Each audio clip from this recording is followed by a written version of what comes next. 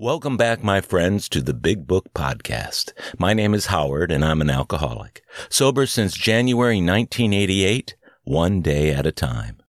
In this episode, Chapter 1, Bill's Story, from the second edition of Alcoholics Anonymous, originally published in 1955.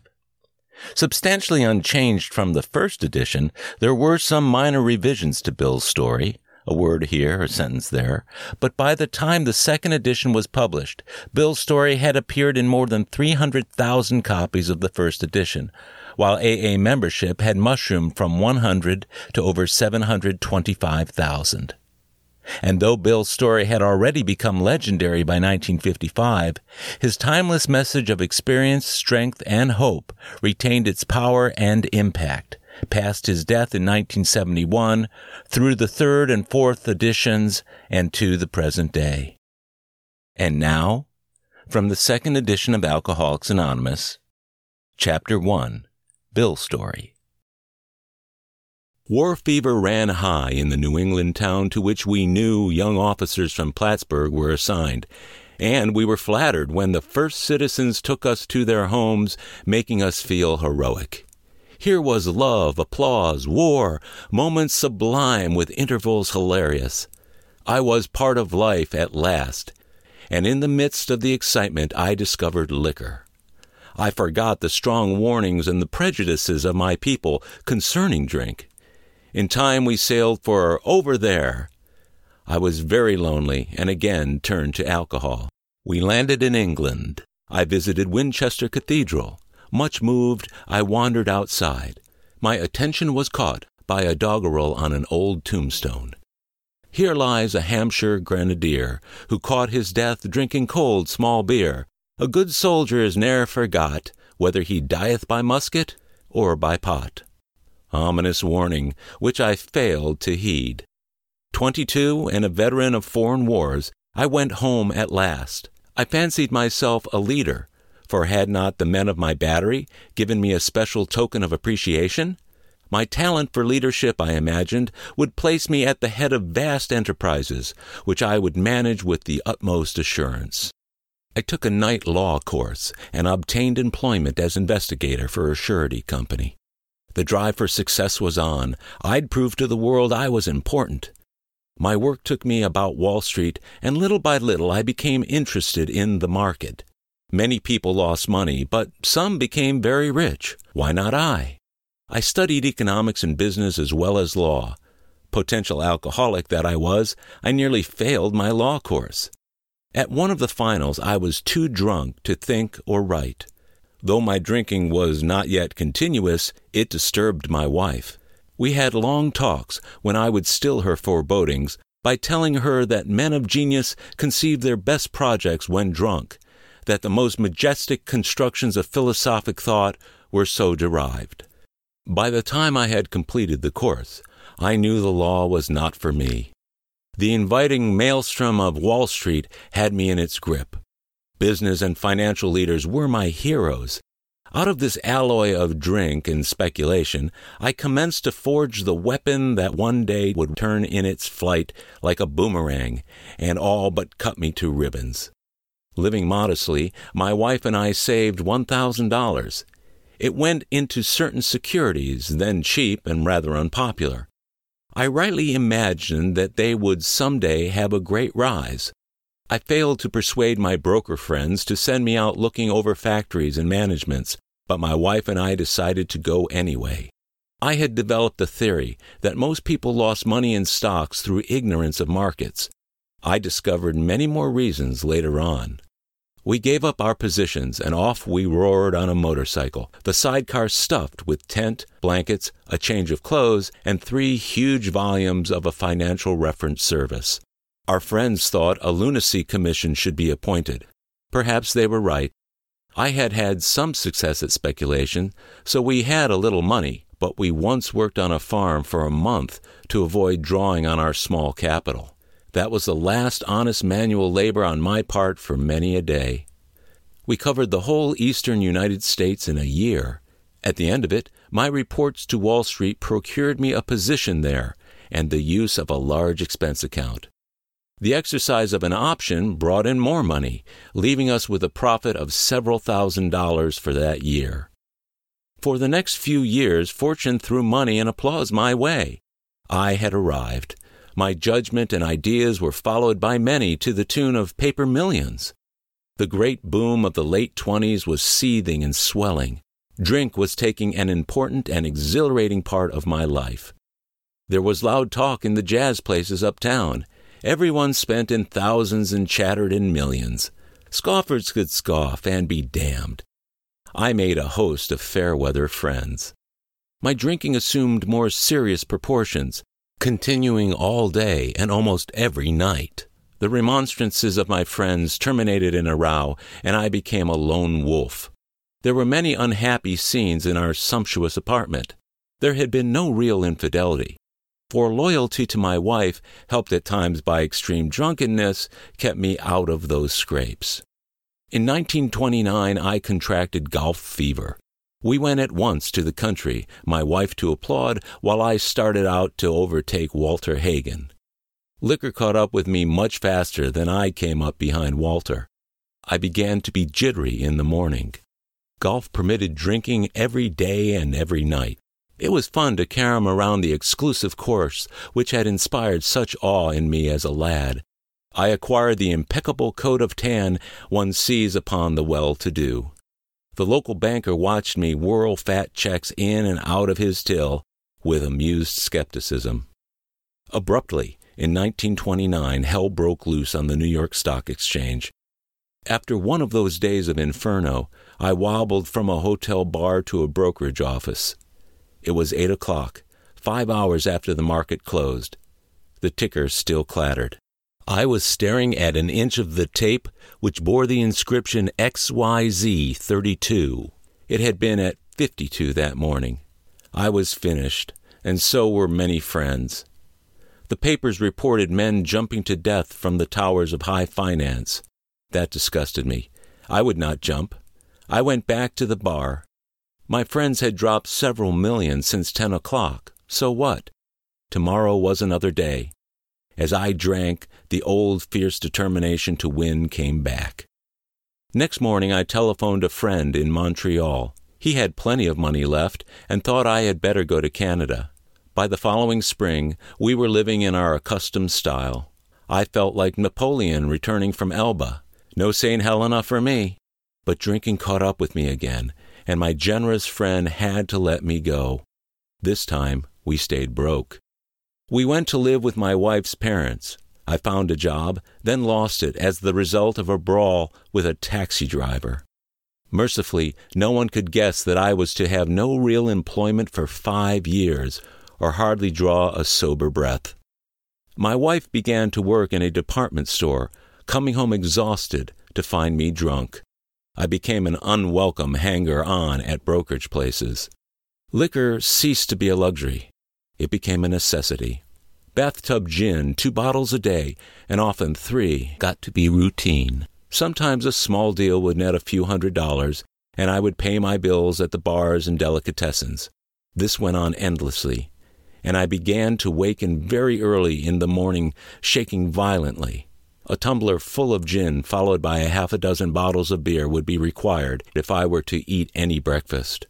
Nevertheless, I still thought I could control the situation, and there were periods of sobriety which renewed my wife's hope. Gradually, things got worse. The house was taken over by the mortgage holder. My mother-in-law died. My wife and father-in-law became ill. Then I got a promising business opportunity. Stocks were at the low point of 1932, and I had somehow formed a group to buy. I was to share generously in the profits. Then I went on a prodigious bender, and that chance vanished. I woke up. This had to be stopped. I saw I could not take so much as one drink. I was through forever. Before then, I had written lots of sweet promises, but my wife happily observed that this time I meant business, and so I did. Shortly afterward, I came home drunk. There had been no fight. Where had been my high resolve? I simply didn't know.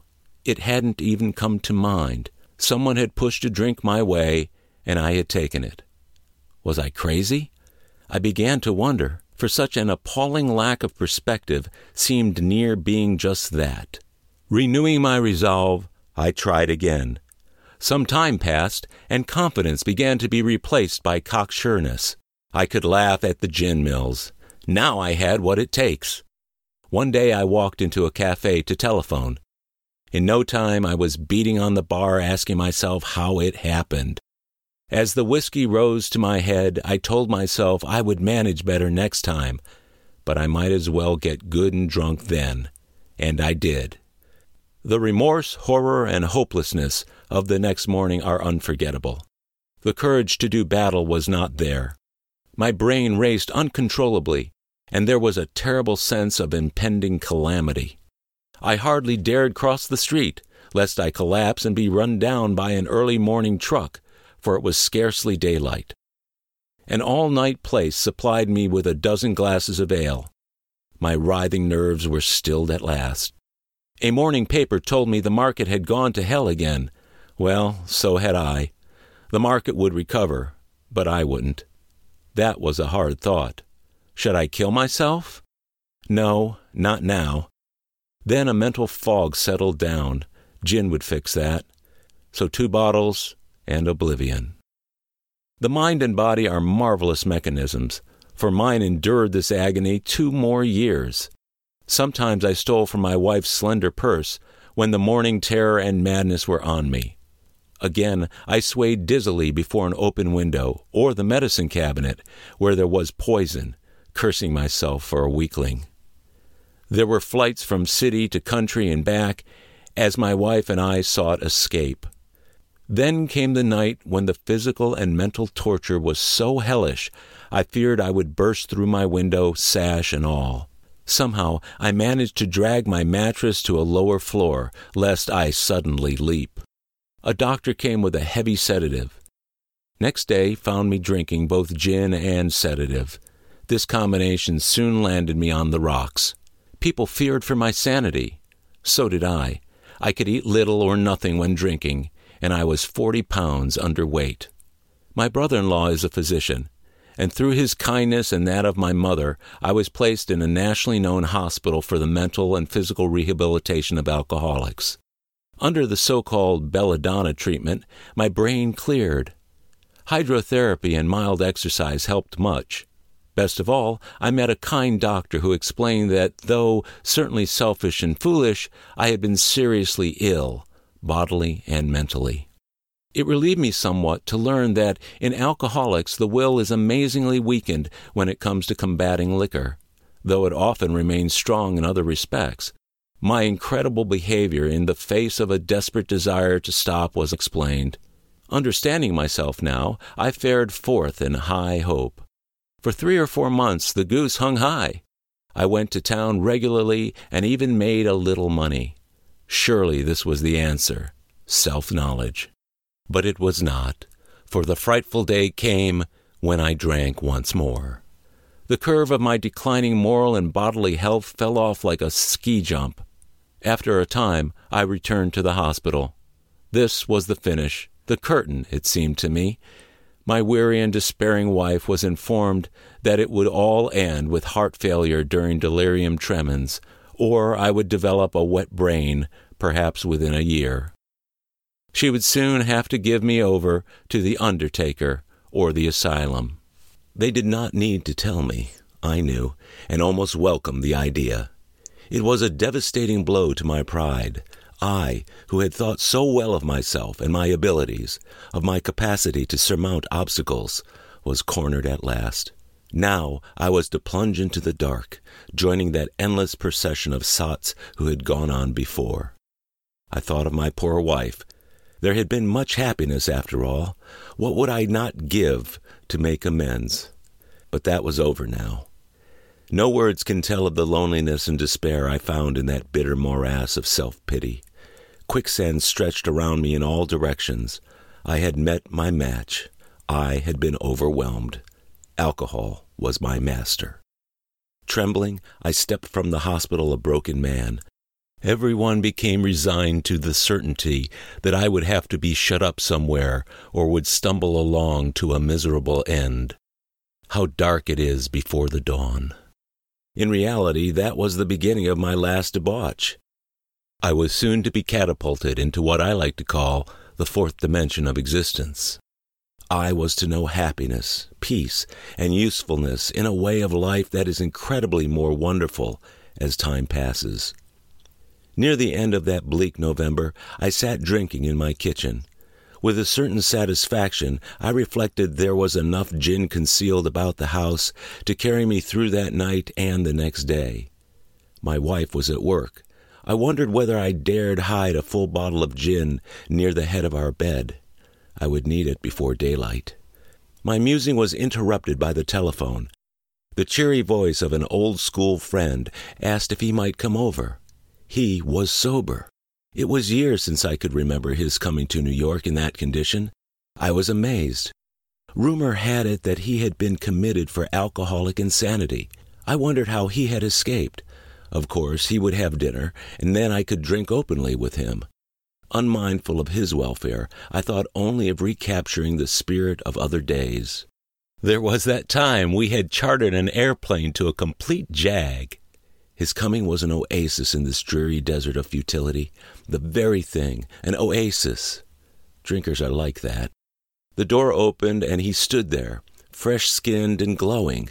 There was something about his eyes. He was inexplicably different. What had happened? I pushed a drink across the table. He refused it. Disappointed but curious, I wondered what had got into the fellow. He wasn't himself. "Come, what's all this about?" I queried. He looked straight at me. Simply but smilingly, he said, "I've got religion." I was aghast. So that was it. Last summer an alcoholic crackpot, now, I suspected, a little cracked about religion. He had that starry-eyed look. Yes, the old boy was on fire all right, but bless his heart, let him rant. Besides, my gin would last longer than his preaching. But he did no ranting. In a matter-of-fact way, he told me how 2 men had appeared in court, persuading the judge to suspend his commitment. They had told of a simple religious idea and a practical program of action. That was 2 months ago, and the result was self-evident. It worked. He had come to pass his experience along to me, if I cared to have it. I was shocked, but interested. Certainly I was interested. I had to be, for I was hopeless. He talked for hours. Childhood memories rose before me. I could almost hear the sound of the preacher's voice as I sat, on still Sundays, way over there on the hillside. There was that proffered temperance pledge I never signed, my grandfather's good-natured contempt of some church folk and their doings, his insistence that the spheres really had their music, but his denial of the preacher's right to tell him how he must listen, his fearlessness as he spoke of these things just before he died. These recollections welled up from the past. They made me swallow hard. That wartime day in old Winchester Cathedral came back again. I had always believed in a power greater than myself. I had often pondered these things.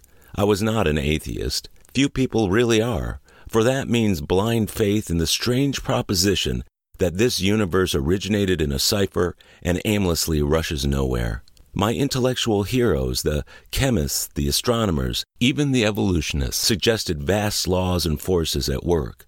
Despite contrary indications, I had little doubt that a mighty purpose and rhythm underlay all. How could there be so much of precise and immutable law and no intelligence? I simply had to believe in a spirit of the universe who knew neither time nor limitation, but that was as far as I had gone. With ministers and the world's religions, I parted right there. When they talked of a God personal to me, who was love, superhuman strength and direction, I became irritated, and my mind snapped shut against such a theory. To Christ I conceded the certainty of a great man, not too closely followed by those who claimed him, his moral teaching most excellent. For myself, I had adopted those parts which seemed convenient and not too difficult. The rest I disregarded. The wars which had been fought, the burnings and chicanery that religious dispute had facilitated, made me sick. I honestly doubted whether, on balance, the religions of mankind had done any good. Judging from what I had seen in Europe and since, the power of God in human affairs was negligible, the brotherhood of man a grim jest. If there was a devil, he seemed the boss universal, and he certainly had me. But my friend sat before me, and he made the point-blank declaration that God had done for him what he could not do for himself. His human will had failed. Doctors had pronounced him incurable. Society was about to lock him up. Like myself, he had admitted complete defeat. Then he had, in effect, been raised from the dead, suddenly taken from the scrap heap to a level of life better than the best he had ever known. Had this power originated in him? Obviously it had not. There had been no more power in him than there was in me at that minute, and this was none at all. That floored me. It began to look as though religious people were right after all. Here was something at work in a human heart which had done the impossible. My ideas about miracles were drastically revised right then. Never mind the musty past. Here sat a miracle directly across the kitchen table. He shouted great tidings. I saw that my friend was much more than inwardly reorganized. He was on a different footing. His roots grasped a new soil. Despite the living example of my friend, there remained in me the vestiges of my old prejudice. The word God still aroused a certain antipathy. When the thought was expressed that there might be a God personal to me, this feeling was intensified. I didn't like the idea. I could go for such conceptions as creative intelligence, universal mind, or spirit of nature, but I resisted the thought of a czar of the heavens, however loving his sway might be. I have since talked with scores of men who felt the same way.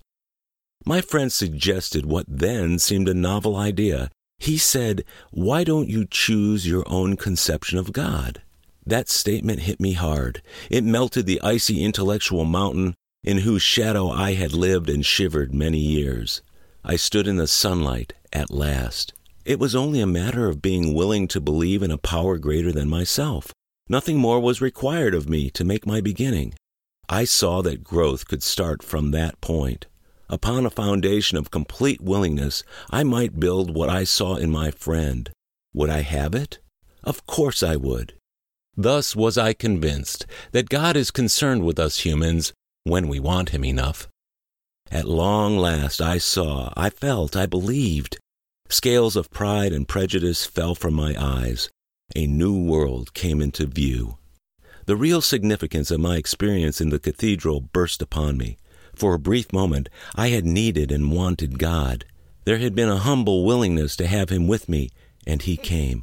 But soon the sense of his presence had been blotted out by worldly clamors, mostly those within myself, and so it had been ever since. How blind I had been. At the hospital, I was separated from alcohol for the last time. Treatment seemed wise, for I showed signs of delirium tremens. There I humbly offered myself to God, as I then understood him, to do with me as he would. I placed myself unreservedly under his care and direction. I admitted for the first time that of myself I was nothing, that without him I was lost. I ruthlessly faced my sins and became willing to have my newfound friend take them away, root and branch. I have not had a drink since. My schoolmate visited me, and I fully acquainted him with my problems and deficiencies. We made a list of people I had hurt, or toward whom I felt resentment. I expressed my entire willingness to approach these individuals, admitting my wrong.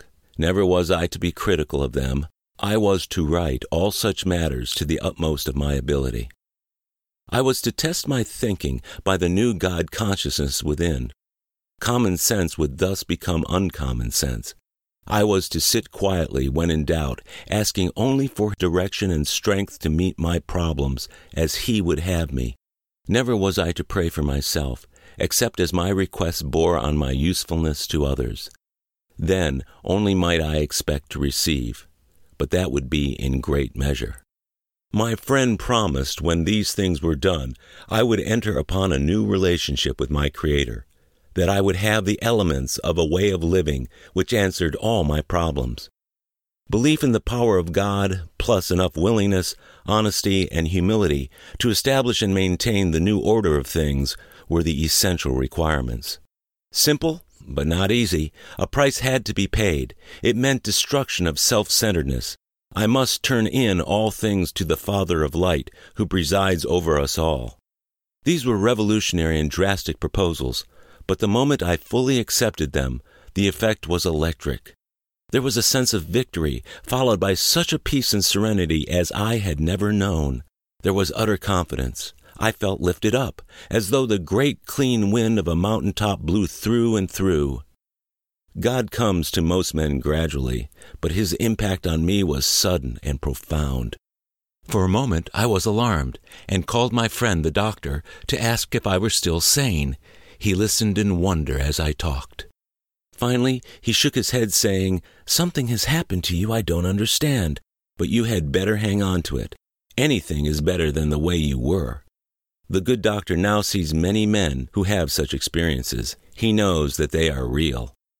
While I lay in the hospital, the thought came that there were thousands of hopeless alcoholics who might be glad to have what had been so freely given me. Perhaps I could help some of them. They, in turn, might work with others. My friend had emphasized the absolute necessity of demonstrating these principles in all my affairs. Particularly, it was imperative to work with others, as he had worked with me. Faith without works was dead, he said, and how appallingly true for the alcoholic. For if an alcoholic failed to perfect and enlarge his spiritual life through work and self-sacrifice for others, he could not survive the certain trials and low spots ahead. If he did not work, he would surely drink again, and if he drank, he would surely die. Then faith would be dead indeed. With us, it is just like that. My wife and I abandoned ourselves with enthusiasm to the idea of helping other alcoholics to a solution of their problems. It was fortunate, for my old business associates remained skeptical for a year and a half, during which I found little work. I was not too well at the time, and was plagued by waves of self-pity and resentment.